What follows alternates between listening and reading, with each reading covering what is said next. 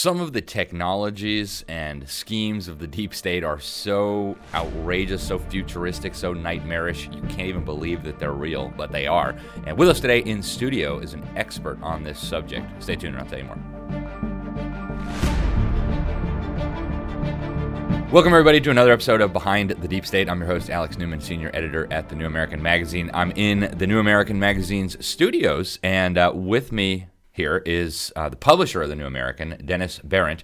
He's also the author of Endgame, COVID and the Dark State Quest for Biodigital Convergence in a Transhumanist World. It's a mouthful, but once you realize what all that means, it is really, really, really creepy. Dennis, thanks for joining us today. I want to start with the obvious question. What is the end game? Well, Alex, thanks for having me. And I think the answer to what is the end game is encapsulated in a single word, and that is singularity. It's a term coined by a few people, most notably Ray Kurzweil, who's an engineer at Google now. And it is the state at which the technology that we have and can bring to bear on essentially humanity itself is getting to the point where it's so sophisticated, it's such a departure from all that's gone before that we can no longer predict what the future will be like once we reach that point. And Endgame is a description of the strategy and tactics and technologies that are bringing us to that point. So do you think these people working on this at the highest levels, I mean, the deep staters of the deep staters, the people that we don't hear much about in the press, if this is so unpredictable, if they have no idea what's going to happen, why are they working on this? Suppose it undermines their power. Suppose it ends up killing them. I mean, well, they are techno-optimists in one sense, but they believe that a small minority class, themselves included, can benefit from these technologies in a new way, in a way that's unprecedented in all of human history, and that these technologies are for just this benighted class of special people. And through it, they will achieve extreme longevity of lifespan, what they consider to be effective immortality, without God, by the way. This is a very godless initiative. They believe that they can achieve a new harmony of biology and digital technology, which is where the Canadian government, in fact, coined the term biodigital convergence in the subtitle of this book.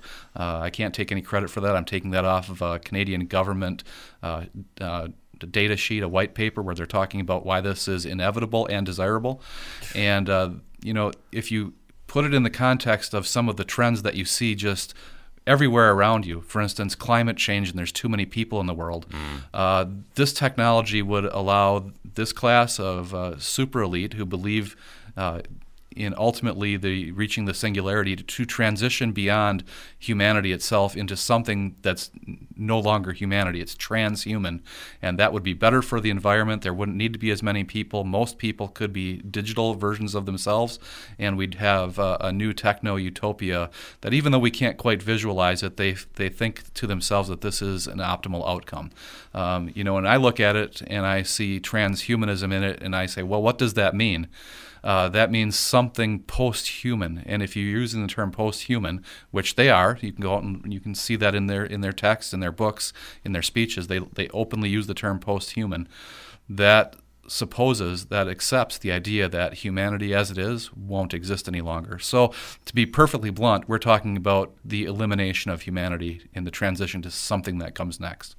Yeah, oh man, this stuff is so wild, and I'm sure there are people out there watching us thinking, like, that's crazy talk. That's never going to happen.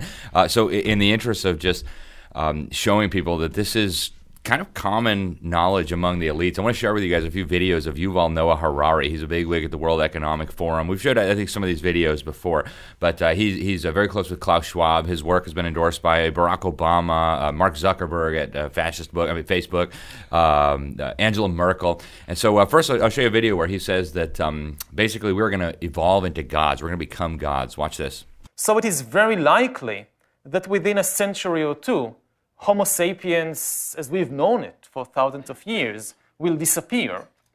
Not because, like in some Hollywood science fiction movie, the robots will come and kill us, but rather because we will use technology to upgrade ourselves, or at least some of us, into something different, something which is far more different from us than we are different from Neanderthals. Here's one more video where he actually says that we're going to be better than the God of the Bible because the God of the Bible can only create organic life. But here now these people think they're going to be creating organic and kind of technological digital life. Watch this. We'll soon have the power to re-engineer our bodies and brains, whether it is with genetic engineering or by directly connecting brains to computers or by creating completely non-organic entities, artificial intelligence, which is not based at all on the organic body and the organic brain. And these technologies are developing at breakneck speed. And then finally, to your point about, what do we do with all these people, Yuval Noah Harari has offered some thoughts on that as well. He says we're hackable animals, that we have no soul. And so what do you do now that there's no more jobs for people to do? Well, keep us happy with drugs and video games, apparently, if they're going to keep us alive. So check this out. The problem is more boredom and what to do with them and how will they find some sense of meaning in life when they are basically meaningless, worthless. My best guess at present is a combination of drugs and computer games. So, pretty creepy stuff, but it's real, right? I mean, we're not making this stuff up. You've got this book meticulously footnoted. You've got all these sources in the back. I mean, this stuff is in government documents. It's out there for the people who care to look. You're just not going to hear about it on the fake media. So let's get back to the subject of what we do with people. We just heard Yuval Noah Harari talk about keeping us happy with video games and drugs.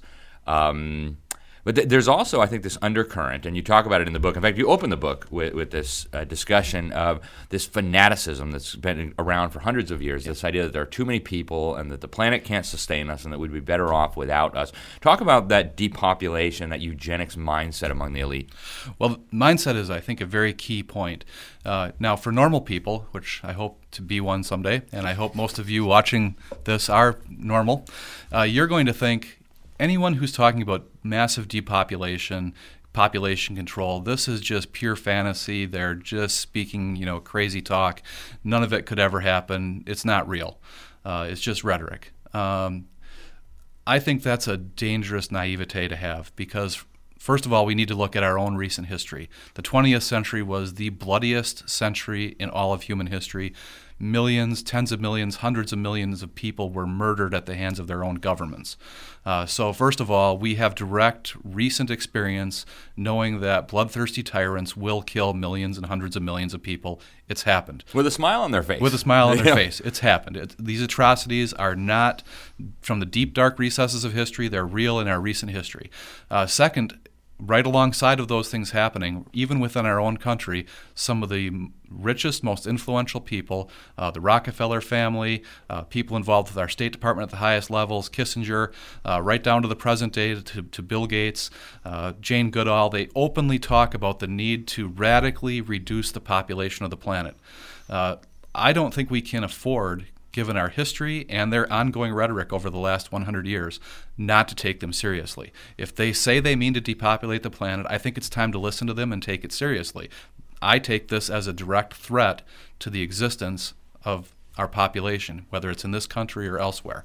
And I think it's time that we own up to that as a responsibility to maintain our freedom and our integrity of ourselves, our families, our friends. We don't want to see these atrocities perpetrated any longer. The 20th century was far too bloody. We can't let that happen in the 21st century.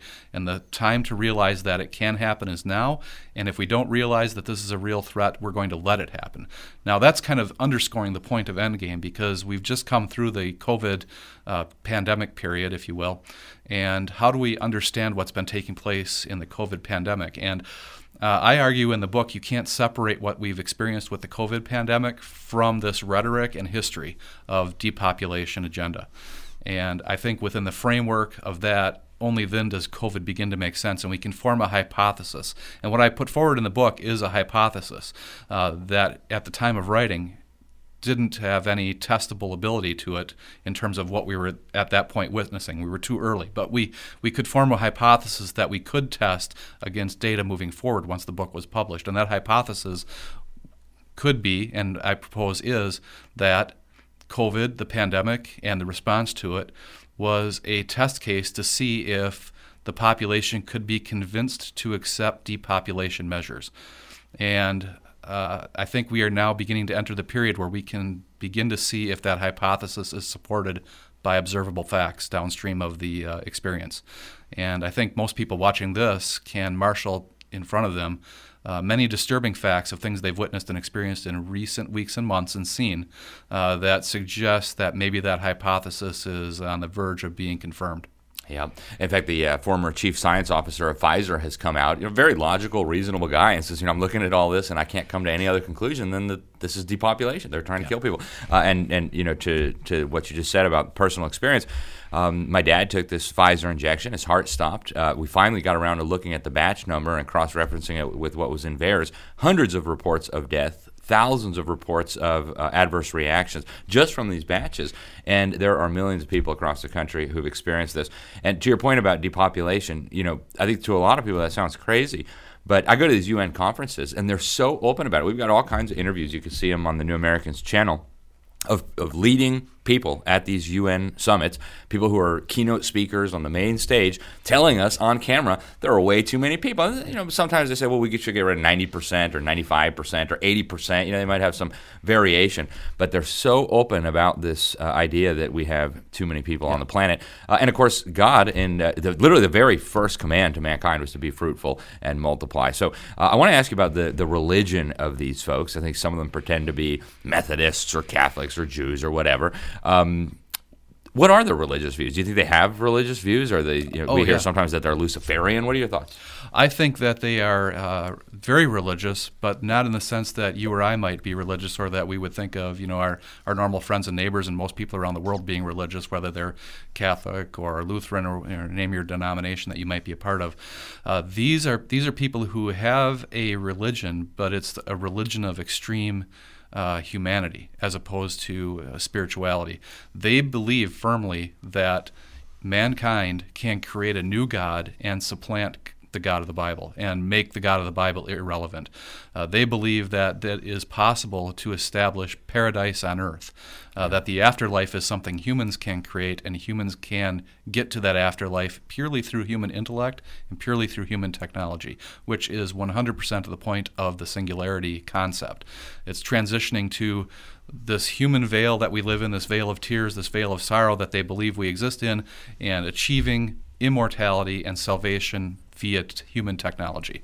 And of course, that's not something that everyone can have, which is the great contrast to the idea of salvation in Christianity.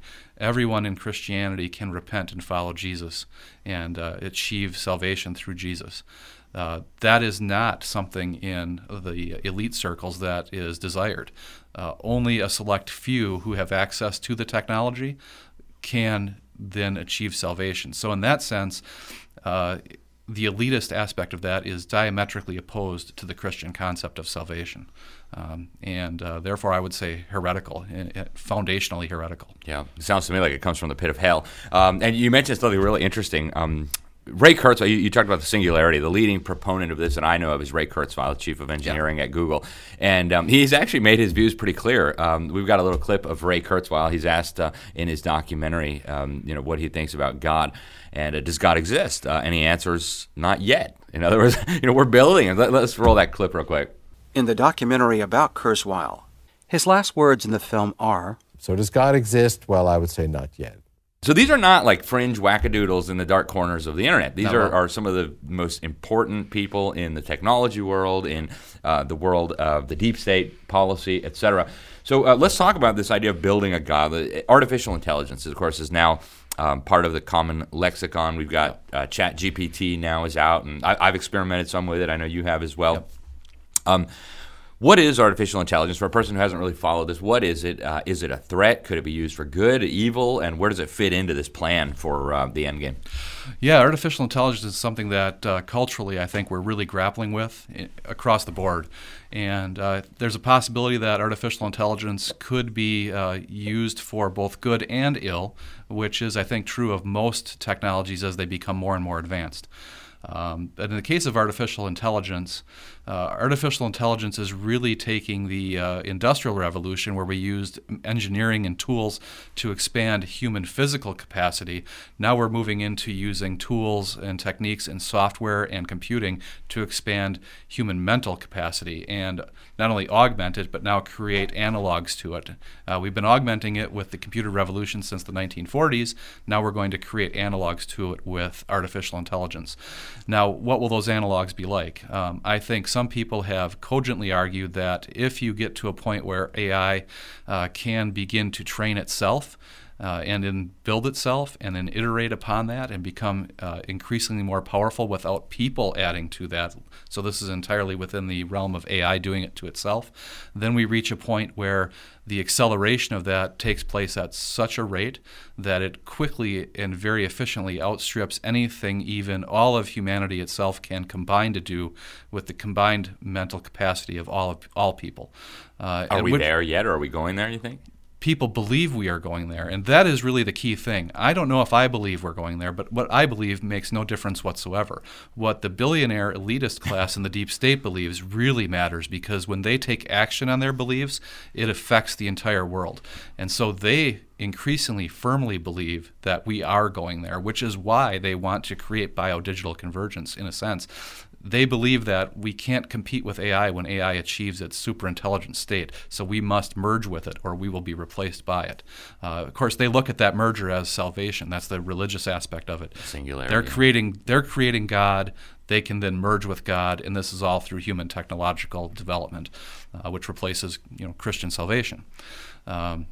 But yeah, they believe it, and so then they act on those beliefs. And if you believe that this is what's going to happen, and you believe only a minority of people can benefit or even should benefit from it, and that it's going to displace the vast number of population of people on the planet, that is a disturbing conclusion to reach if you are also of mind that there's too many people anyway and we should eliminate them.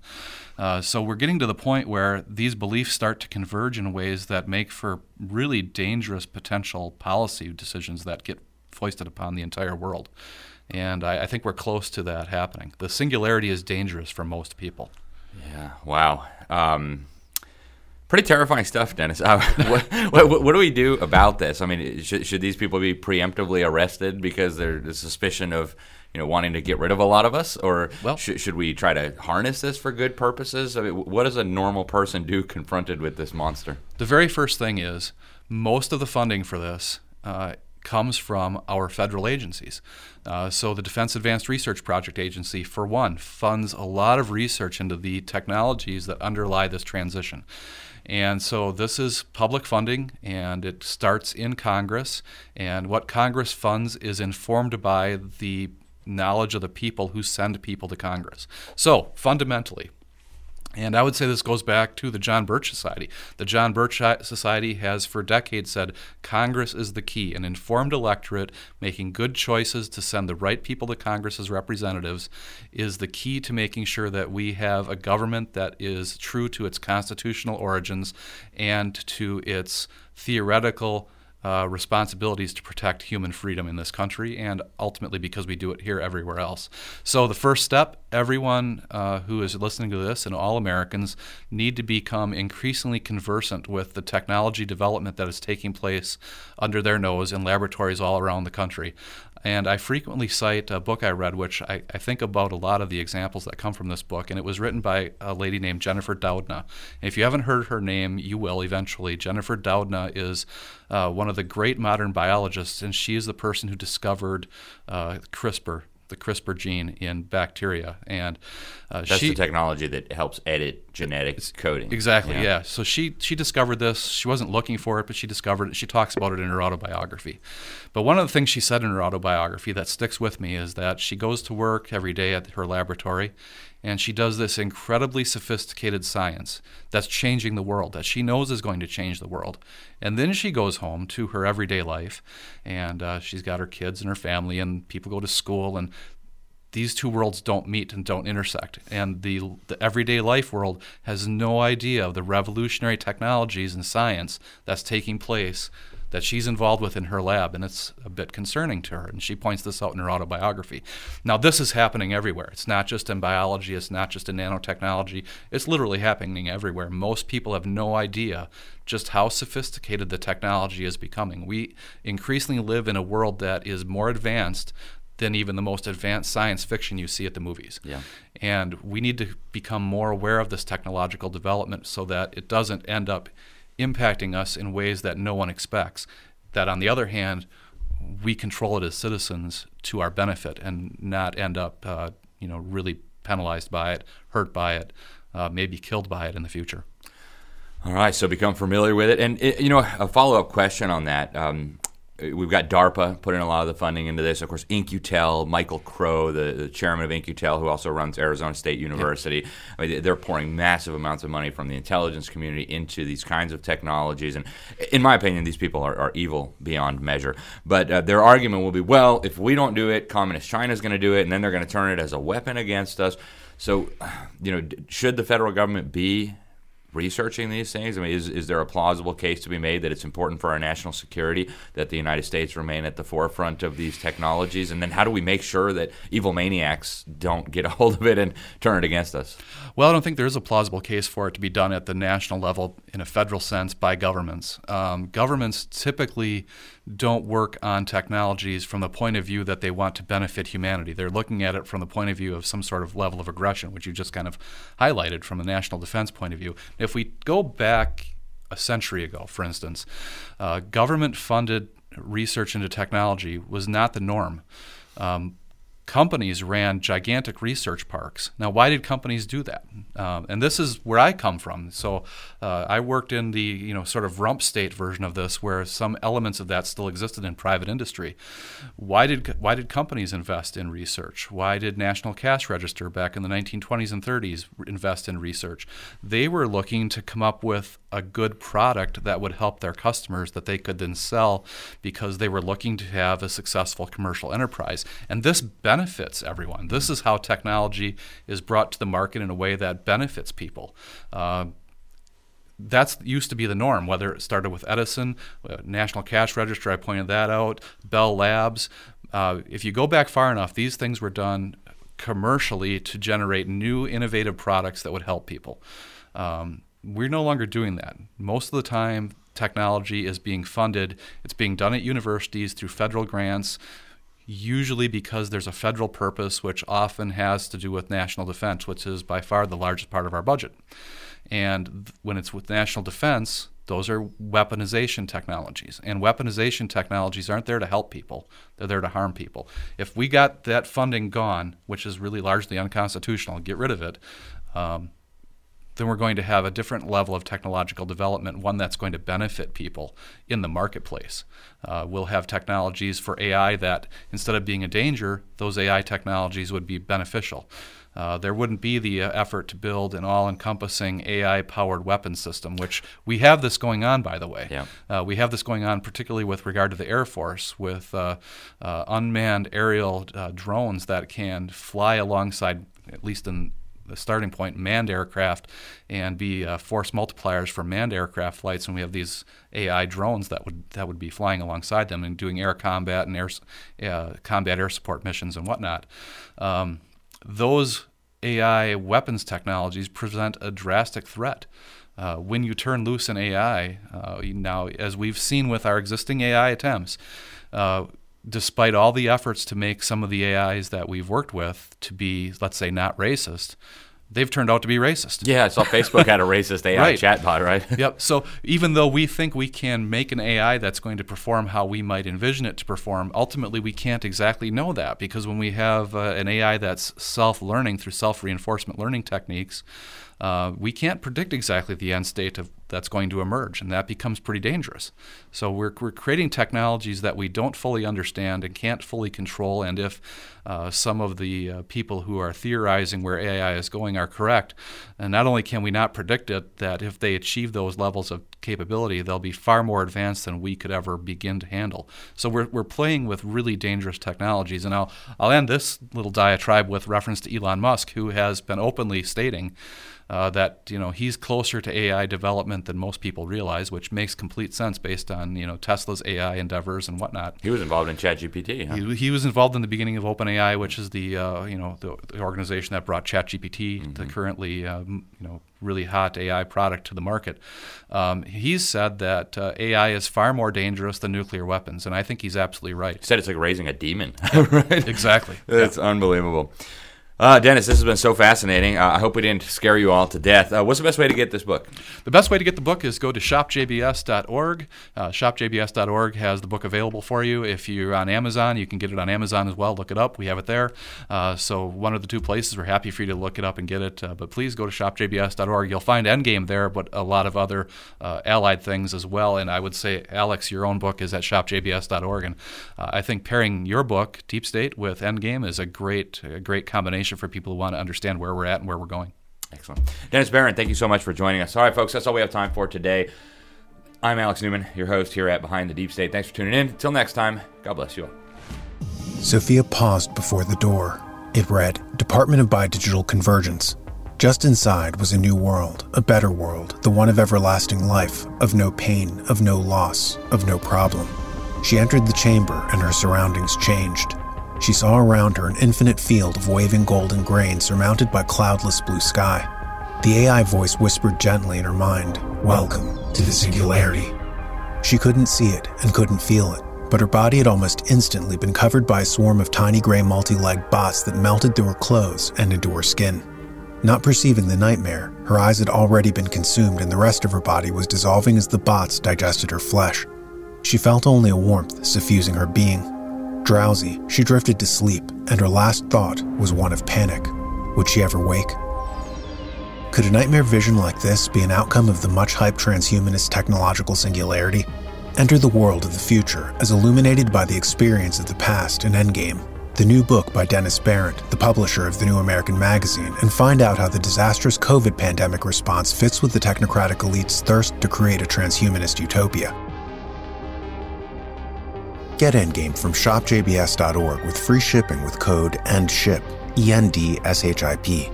Or get Endgame and the Great Reset Collector's issue of the New American Magazine and get free shipping plus an additional 20% off both with code END20, END20.